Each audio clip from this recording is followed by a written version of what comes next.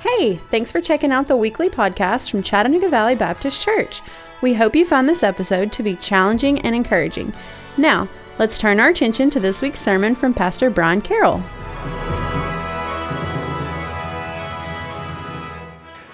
You know, it's been an interesting year and a half, 2 years, 10 years. How long has it been since 2020? Something like that.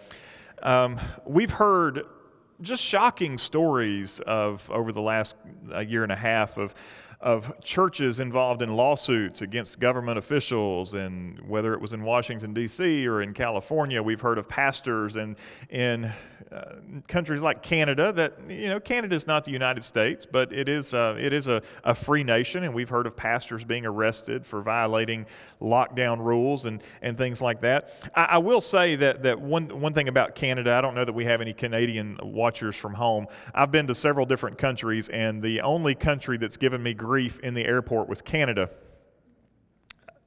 And we were going on a mission trip to Alberta, and the guy who was leading the mission trip, we were going to do Vacation Bible School there in Alberta. And so we had filled our luggage with various supplies from Vacation Bible School. And this particular year was the theme. The theme was kind of the Polynesian, Hawaiian sort of thing. And one of the decorations was this gigantic inflatable pineapple. And you know, I'd been to countries where you're not supposed to say you're on a mission trip. I've been to those places where you're supposed to, you know, we're here for travel, we're here to visit friends. I've been to those places, but no one ever said when you go to Canada, don't tell them that you're on a mission trip. And so we get to customs, and this bag gets scanned, and it's got this gigantic inflatable pineapple in the bag. And sure enough, the Canadian customs official grabbed that piece of luggage. It was full of Hawaiian-themed Vacation Bible School decorations and a large inflatable pineapple. And so try to come up with a creative story as to why you have a large inflatable pineapple in your luggage that you're carrying into a foreign country. We didn't have a very creative story. They did confiscate the pineapple, and we ended up going on about our business, but it was a long delay there while the Canadian customs officials tried to determine whether we were threats or not. Of course, that was an inconvenience, but I'm reluctant to say that was anything close to persecution. But we are living in a day and time where, even in the land of the free, we're beginning to maybe sort of feel the winds of change beginning to blow, to where the Church of the Lord Jesus Christ is starting to suffer and not have the protected status that it has once had.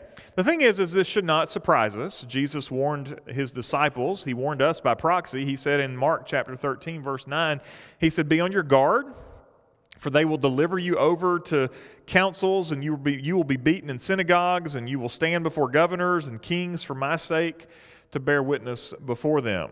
So it's not an unknown. Jesus told us that this would be our reality. And we can look back through history and we can see that as long as there's been a faithful gospel witness, we have seen faithful men and women brought before councils and brought before governors and brought before kings over the last 2,000 years. One of the most famous is the 16th century reformer Martin Luther. 500 years ago, he stood trial for his radical ideas of restoring biblical faithfulness to the church. Here is a little video clip of Ralph Fiennes' interpretation of that day when Martin Luther gave his famous "Here I Stand" speech in the Diet of Worms. You have not answered the question. You, Martin Luther, will not draw into doubt those things which the Catholic Church has judged already. Things that have passed into usage, rite, and observance. The faith that Christ, the most perfect lawgiver, ordained. The faith the martyrs strengthened with their blood. You wait in vain for a disputation over things that you are obligated to believe. Now give your answer. Yes or no? Will you recant or will you not?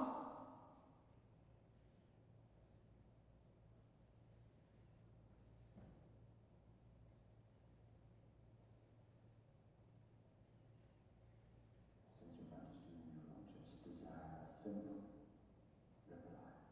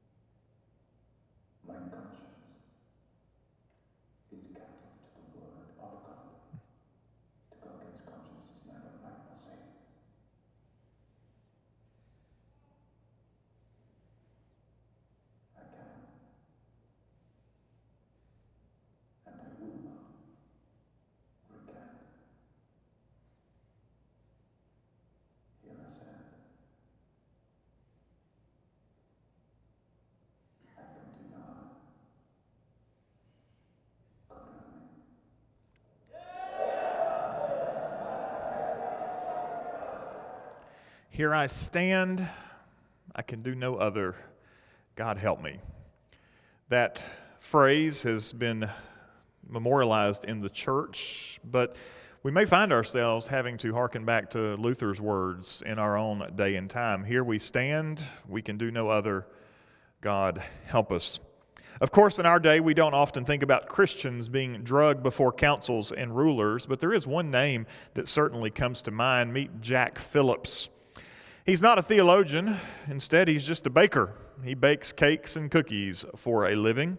But he is a baker with convictions. For almost 10 years now, Jack Phillips has been standing in front of judges and commissions, all because he has chosen to remain faithful to his biblical convictions. He no sooner than gets one lawsuit taken care of that another activist is in line ready to sue him again. And literally for 10 years, he has been standing in front of kings and rulers and juries and judges, all in an attempt to guarantee his freedom of expression that is faithful to his biblical convictions. You know, I have a feeling that we have not seen the last of being drugged before councils and kings and commissions. The good news is that none of this is new information. Jesus warned us. But here in the book of Acts, the heroes of our infant church, you know, they don't get very far either before they attract some very unwanted attention. Last week, we looked at the miraculous healing of our 40-year-old beggar. It was a huge day. People were blown away by this miraculous movement of God. It took place in a public place. There was no way to hide it. Well, it turns out that the healing wasn't really the problem. Everyone rejoiced in the healing. It was the preaching that went along with it.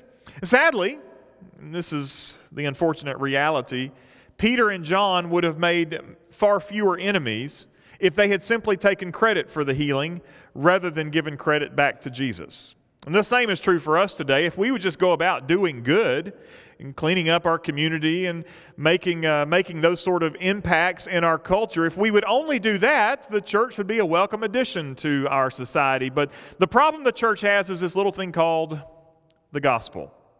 So it's no longer enough for us to clean up our community and give to our community. We are doing so with the intention of pointing people to Jesus. So we pick up today in Acts chapter 4. We have raised the ire of these religious leaders, these Sadducees. And this morning, if you've got your Bibles open to Acts chapter 4, let's stand together if you're able in reverence to the reading of God's Word.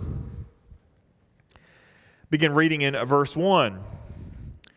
As they were speaking to the people, the priests and the captain of the temple and the Sadducees came upon them, greatly annoyed, because they were teaching the people and proclaiming in Jesus the resurrection from the dead. And they arrested them and put them in custody until the next day, for it was already evening. But many of those who had heard the word believed, and the number of the men came to about 5,000. On the next day, their rulers and elders and scribes gathered together in Jerusalem with Annas the high priest and Caiaphas and John and Alexander and all who were of the high priestly family. And when they had set them in their midst, they inquired, "By what power or by what name did you do this?"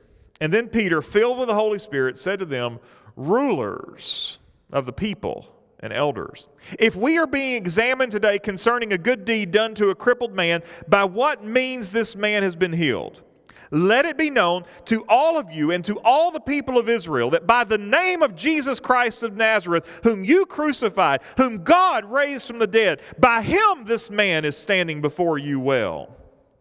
This Jesus is the stone that was rejected by you, the builders, which has become the cornerstone. And there is salvation in no one else, for there is no other name under heaven given among men by which we must be saved." Now when they saw the boldness of Peter and John and perceived that they were uneducated, common men, they were astonished, and they recognized that they had been with Jesus. Would you pray with me, please? God, I thank you for the bold testimony of the church in the book of Acts. I pray for their boldness to be shared by the church today, particularly as our church today is facing unprecedented challenges from a society, a civilization that has slipped crazier and crazier as with each and every single day. God, may we have a bold witness for the gospel each and every time we open our mouths and share your word. Bless us now as we consider these things. In Jesus' name I pray. Amen. Thank you. Be seated. What a stunning sight this must have been. Here's a guy who's been healed. No one would have believed that it was at all possible that this man could have been healed. He has been a visible presence in the community for generation after generation as a 40-year-old man who had been crippled from birth. Everyone knew him. Everyone was accustomed to him. Everyone had experience with him. There's no way that this man could be healed. It's the equivalent of us having someone like an Otis, right, from the Andy Griffith Show. Somebody that everybody knew was a drunk and you couldn't stop him from being a drunk and he was always going to be a drunk, but one day he quit drinking. You'd say, I don't believe it. I can't believe that happened. Well, he met the Lord. Show me. And if Otis came in sober, you'd think, how in the world did Otis meet the Lord?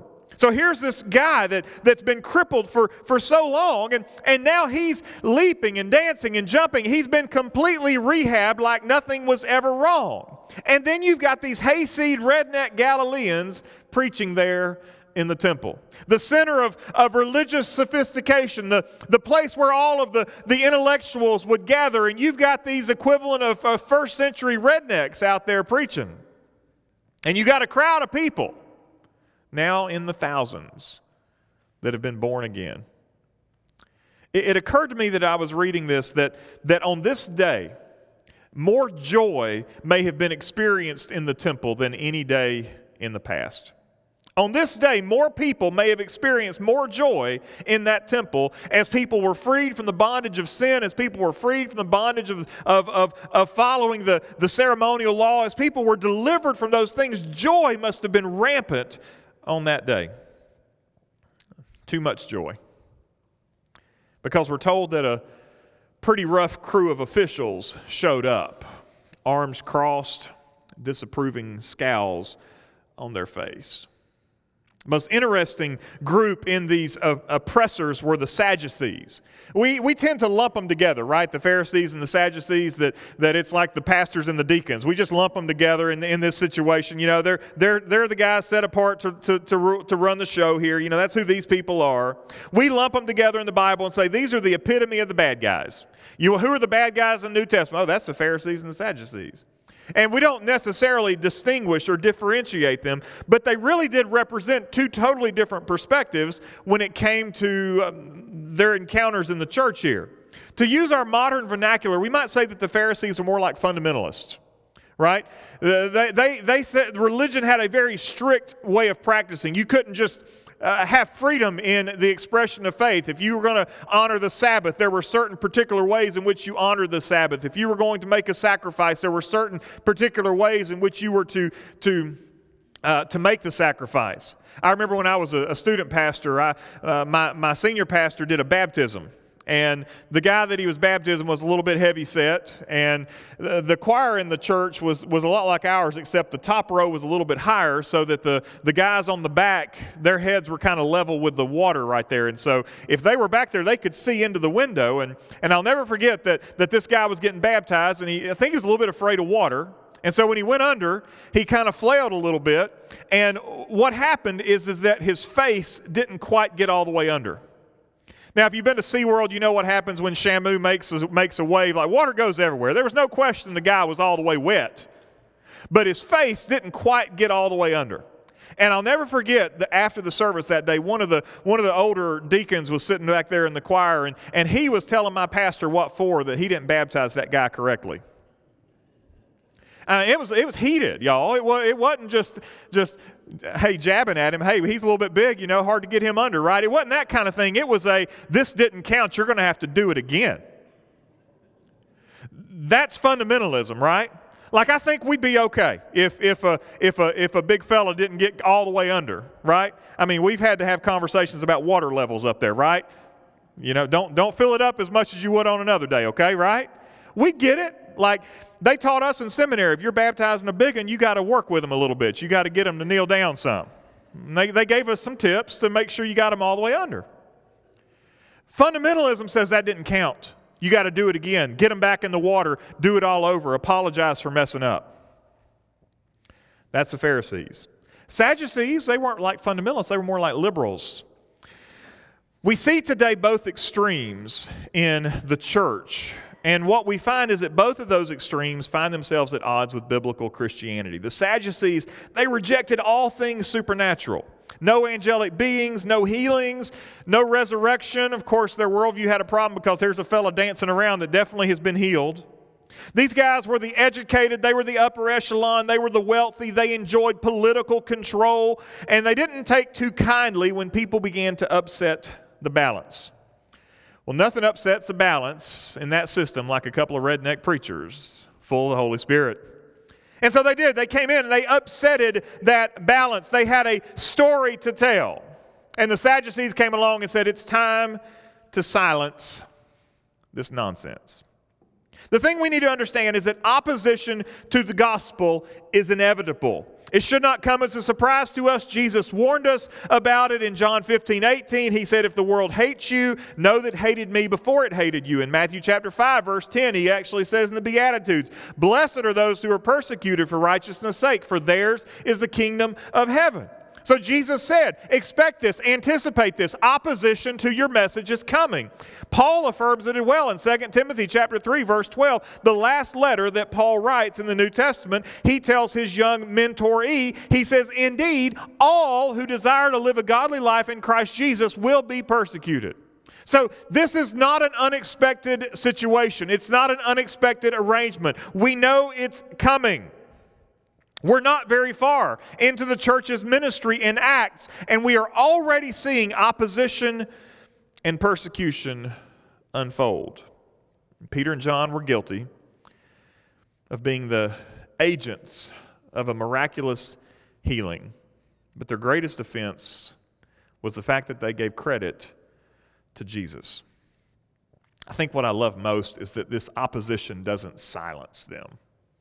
In fact, this opposition almost adds fuel to the Holy Spirit fire that was burning inside of them. Don't forget, this is not the first time these men have faced opposition. Rewind just a couple of months. Just a couple of months before this event, these men were associated with Jesus. And when the pressure got turned up, they were gone. They were nowhere to be found when Jesus stood before his accusers. Peter watched from a distance and even cussed and swore that he didn't know who Jesus was when he was confronted. They were nowhere to be found to stand there with Jesus. They weren't there to bear witness on behalf of Jesus. Just a couple of months before this gathering in the temple. I think it's safe to say that this is a decidedly different group of men who stood trial this day than those who stood with Jesus. And I think that may be the greatest evidence that we have for the resurrection. The witness of these men. Something changed. Something transpired. Something changed these men from cowards to great heroes of the church. That idea of persecution seems so foreign to us today in the civilized West. We live in a generation today where religious freedom is seen as a fundamental human right. Of course, we can say it's a right, but that doesn't mean there aren't people who are eager and ready to challenge that right. Interestingly enough, Christianity Today published an article back on July the 8th that listed the 9 nations where it's the most difficult to be a Baptist. 9 nations where it's the most difficult to be a Baptist, and it was a list with the usual offenders. Of course, persecution extends beyond Baptists, but consider the following for illustrative purposes. The article said, as thousands of Baptists from almost 150 countries gather online this week to celebrate their global family, a recent study finds that 36,000 Baptist churches and 13 million Baptists in 9 countries face significant challenges related to their faith in their daily lives. Think about that. We think a bicycle race is a significant challenge for us coming to church on a Sunday. Earlier this month, 140 students were kidnapped from Bethel Baptist High School in Kaduna, Nigeria. 140 students were kidnapped. What for? Slavery, sex trafficking, pick your poison. Who was it? I think it was the Muslim Fulanis of Nigeria. And this is the world in which we live. This is not something that happened 50 years ago. This is something that happened 2 weeks ago. And it's happening on a regular basis. Our brothers and sisters across the ocean being kidnapped and sold into slavery by bad actors. We certainly see very real persecution happening in other parts of the world. But we need to remember that there is a growing divide in our nation between the fundamental rights of religious liberty and what we would call invented rights that are so prevalent in today's cultural experience. And what we're finding is that those rights cannot coexist. I think we are all seeing which of those rights is being eroded when the rights of religious freedom are finally taken away. It's not going to take long until we see serious and systemic opposition to the gospel develop. We need to remember that opposition is inevitable, and we probably can see it coming in our own generation. But when we see it coming, we need to remember this. We cannot compromise the gospel for the sake of political favor or cultural acceptance. We cannot compromise the gospel for the sake of political favor or cultural acceptance. Look at verses 8 through 12 again in Acts chapter 4. Peter, filled with the Holy Spirit, said to them, "Rulers of the people and elders, if we're being examined today concerning a good deed done to a crippled man, by what means this man has been healed, let it be known to all of you and to all the people of Israel that by the name of Jesus Christ of Nazareth, whom you crucified, whom God raised from the dead, by him this man is standing before you well. This Jesus is the stone that was rejected by you, the builders, which has become the cornerstone. There is salvation in no one else, for there is no other name under heaven given among men by which we must be saved." Underline that in your Bible and commit it to memory, because that must be our declaration from this day forward. Salvation anywhere else? No. We cannot compromise the gospel for the sake of cultural or political favor. The disciples are on trial, right? I've never been on trial before, but I suspect that if I were on trial for some sort of crime, that if I were consulting with my attorney, that my attorney would look at me and say, there are things you can say to make this better, and there are things you can say to make this worse. I feel like that's probably a pretty fair way that conversation would unfold. And so if I'm on trial, I don't want to go to jail forever. And so I might say some things that might help me in the long run in whatever the conviction might be. We understand that there are words here that Peter and John could have used that perhaps would have diffused the situation. There's also words that they could have used that could have escalated the situation.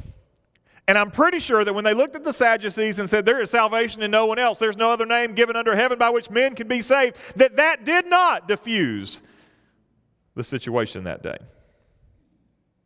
If you want to get out of trouble with a group of people who deny the possibility of the miraculous, who deny the possibility of the resurrection, then you might want to avoid some certain terms. Not Peter. Peter's like a theological bull in a china shop. He went straight for the heart of these first century liberals. He said, this Jesus who you crucified, he is alive. You imagine the room? A couple of redneck hayseed preachers standing in the hall of power. Just did the first century equivalent of a mic drop, completely obliterating the worldview of these people that were oppressing them. No compromise. No denials this time. Peter's on it. He's not saying, I don't know who that is. This Jesus, hey, y'all killed him. God raised him. And if you want to be saved, you better get on his team. Our day has seen far too many prominent preachers and teachers publicly back down from the exclusive claims of the gospel.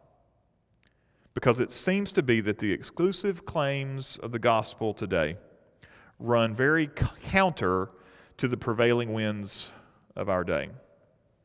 Today, the culture says you can do what you want, love who you want, believe what you want, just be good to your neighbor, and the forces of the universe, whatever that may be, will be good to you in return. That's what this believes.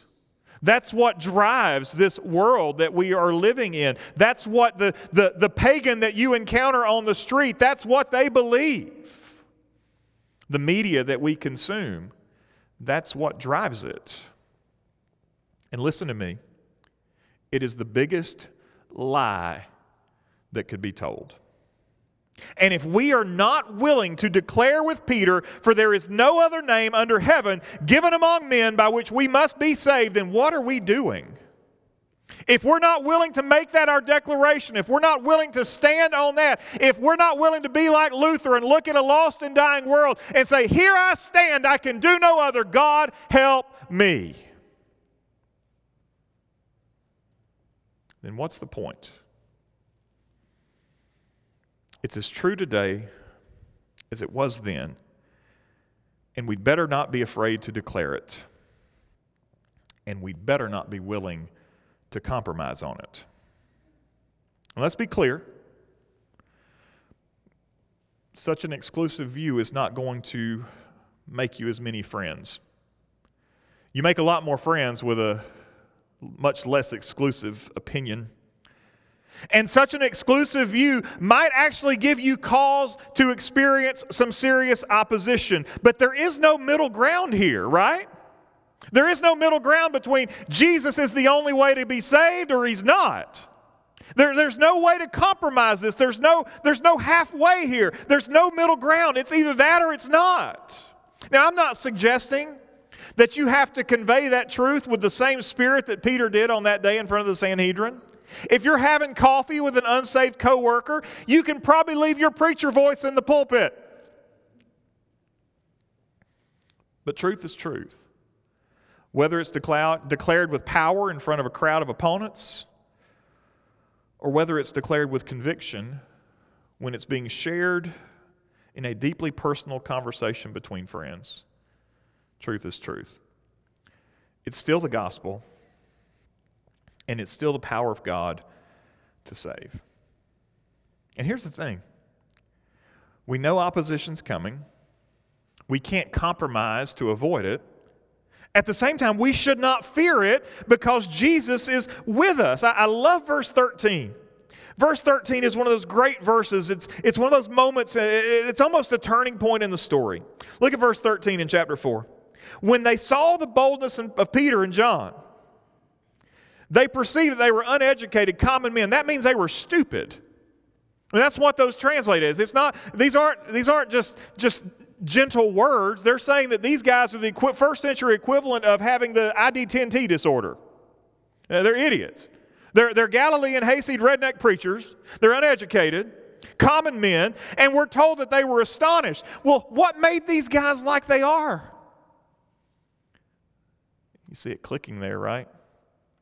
They realize that they had been with Jesus. They had been with Jesus. Where in the world did this boldness and courage come from? They didn't go to seminary for the last 2 months and nail this. They were fishermen before all this happened. Where in the world did they get this courage? They'd been with Jesus. And what the council didn't realize that day, Jesus was still with them. Because this precious gift called the Holy Spirit that came to them and filled them and empowered them, and this duo of hayseed hillbillies from Galilee were empowered by the King of Kings and the Lord of Lords through the indwelling presence of the Holy Spirit, and the same is true for us today. Whenever we face opposition in our lives, we understand today that the Holy Spirit is with us. It is true for our brothers and sisters in dark corners of the world where they risk life and limb for the sake of Jesus. And it will be true for us when our religious freedom is finally taken away at the expense of whatever invented liberty our depraved civilization can invent. You know, there's some folks who are tempted to think that the current trends in our culture aren't gospel issues. That the things that the culture wars that are being fought today aren't gospel issues. But can I just say that if the terrible sin of abortion is not a gospel issue, I don't know what is. Can I just say that if redefining the family and marriage is not a gospel issue, then I don't know what is. You see, the gospel demands that we do business with sin. The gospel requires that we acknowledge our sinfulness, that we are completely and totally broken from the start. And the only way we can be unbroken is through the grace of God, where He forgives our sin through Jesus on the cross. That's the only way. So we have to acknowledge sin.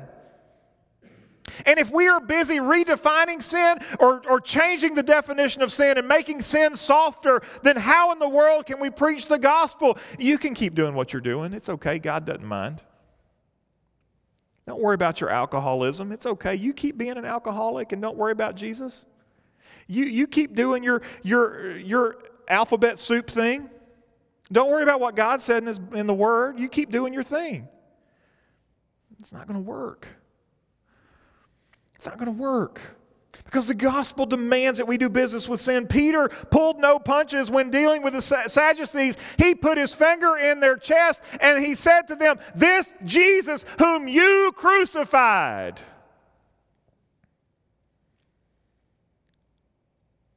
Those fighting words. And he was honest.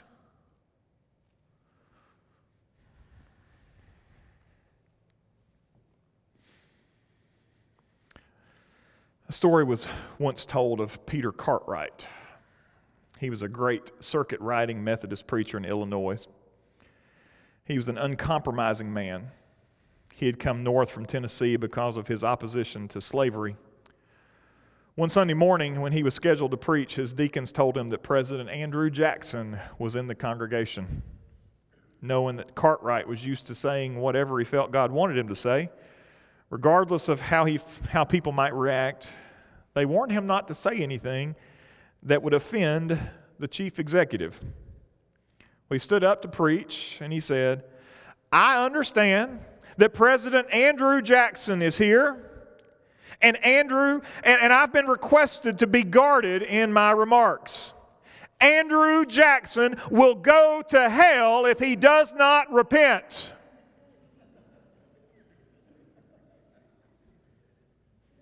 The audience was shocked. They wondered how the president would respond to this, but after the service, he told Cartwright, "Sir, if I had a regiment of men like you, I could whip the world." Again, as the church today, we need to have wisdom and discernment. We need to understand that truth is still truth, regardless of the pulpit in which it's preached from or the individual conversations that we have. But whenever the church faces opposition, there's some choices. There's some things we can do. We can hide. That's an easy one. We'll just hide until the opposition passes over. And then we'll come out and we'll declare the truth. We can compromise. Sadly, we see this happening over and over and over and over. We see entire denominations attempting to compromise on gospel truth. We've even seen our own denomination move in compromising ways. Or we can be bold. I hope and pray that whenever opposition comes, and it's coming, that we will always take a stand like these men. That we will always be willing to look at those who oppose the gospel and say, there is no name given under heaven by which you can be saved. I hope we'll take that stand. I hope we'll be like Joshua in the Old Testament. Joshua, as the promised land had been conquered and was ready to be divvied up, he looked at all the Israelites there as they were getting ready to move in their separate directions. He warned them about the idols in the land, but he looked at them and he said, choose you this day who you're going to serve. But as for me and my house, we're going to serve the Lord. I hope that as the church of the Lord Jesus Christ, that when those opposing forces arise, when we're being challenged to give in, to give up, to compromise, that we will look at churches and we will look at one another and we will say, you choose this day who you're going to serve. But as for me and my family, as for me and my house, as for me and my church, we're going to serve the Lord. Would you pray with me, please? Father, thank you for your word. Thank you for the truth that it contains. Thank you, Father, for the boldness of men like Peter and John who challenge us and who call to us to ensure that we share in the same convictions of that truth. Lord, as we live in this world that is filled with 1,000 different opinions of what's true. There's all sorts of religions and non-religions and worldviews that are calling out for our attention. They're begging for our children's attention. That God, we would stand firm on this foundation that there is no other name than Jesus. And so, God, if we walk away from here with anything today, may we be resolved in our commitment that there is no other way but Jesus.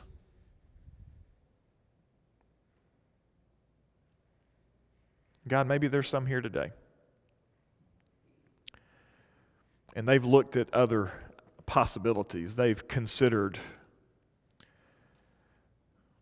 maybe even now they're on the fence.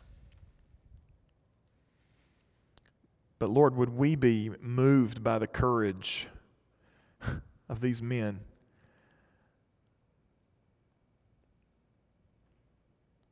And the only thing we can say is, they were with Jesus. They are like they are because they were with Jesus. So God, if there's any here today that need to put their faith and trust in Christ because He is the only way that we can be saved, would they have the courage to do so in this moment?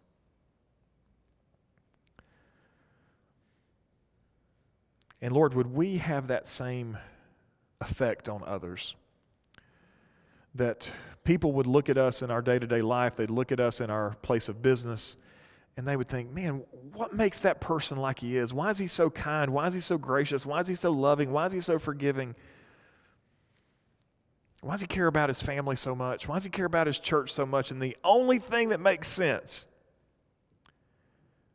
is because of Jesus. It's because we've been with Jesus. And now Jesus lives in us. Through the presence of God, the Holy Spirit.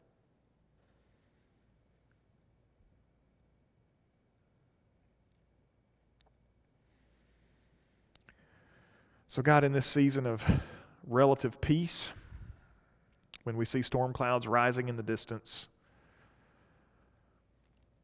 would you give us the wherewithal today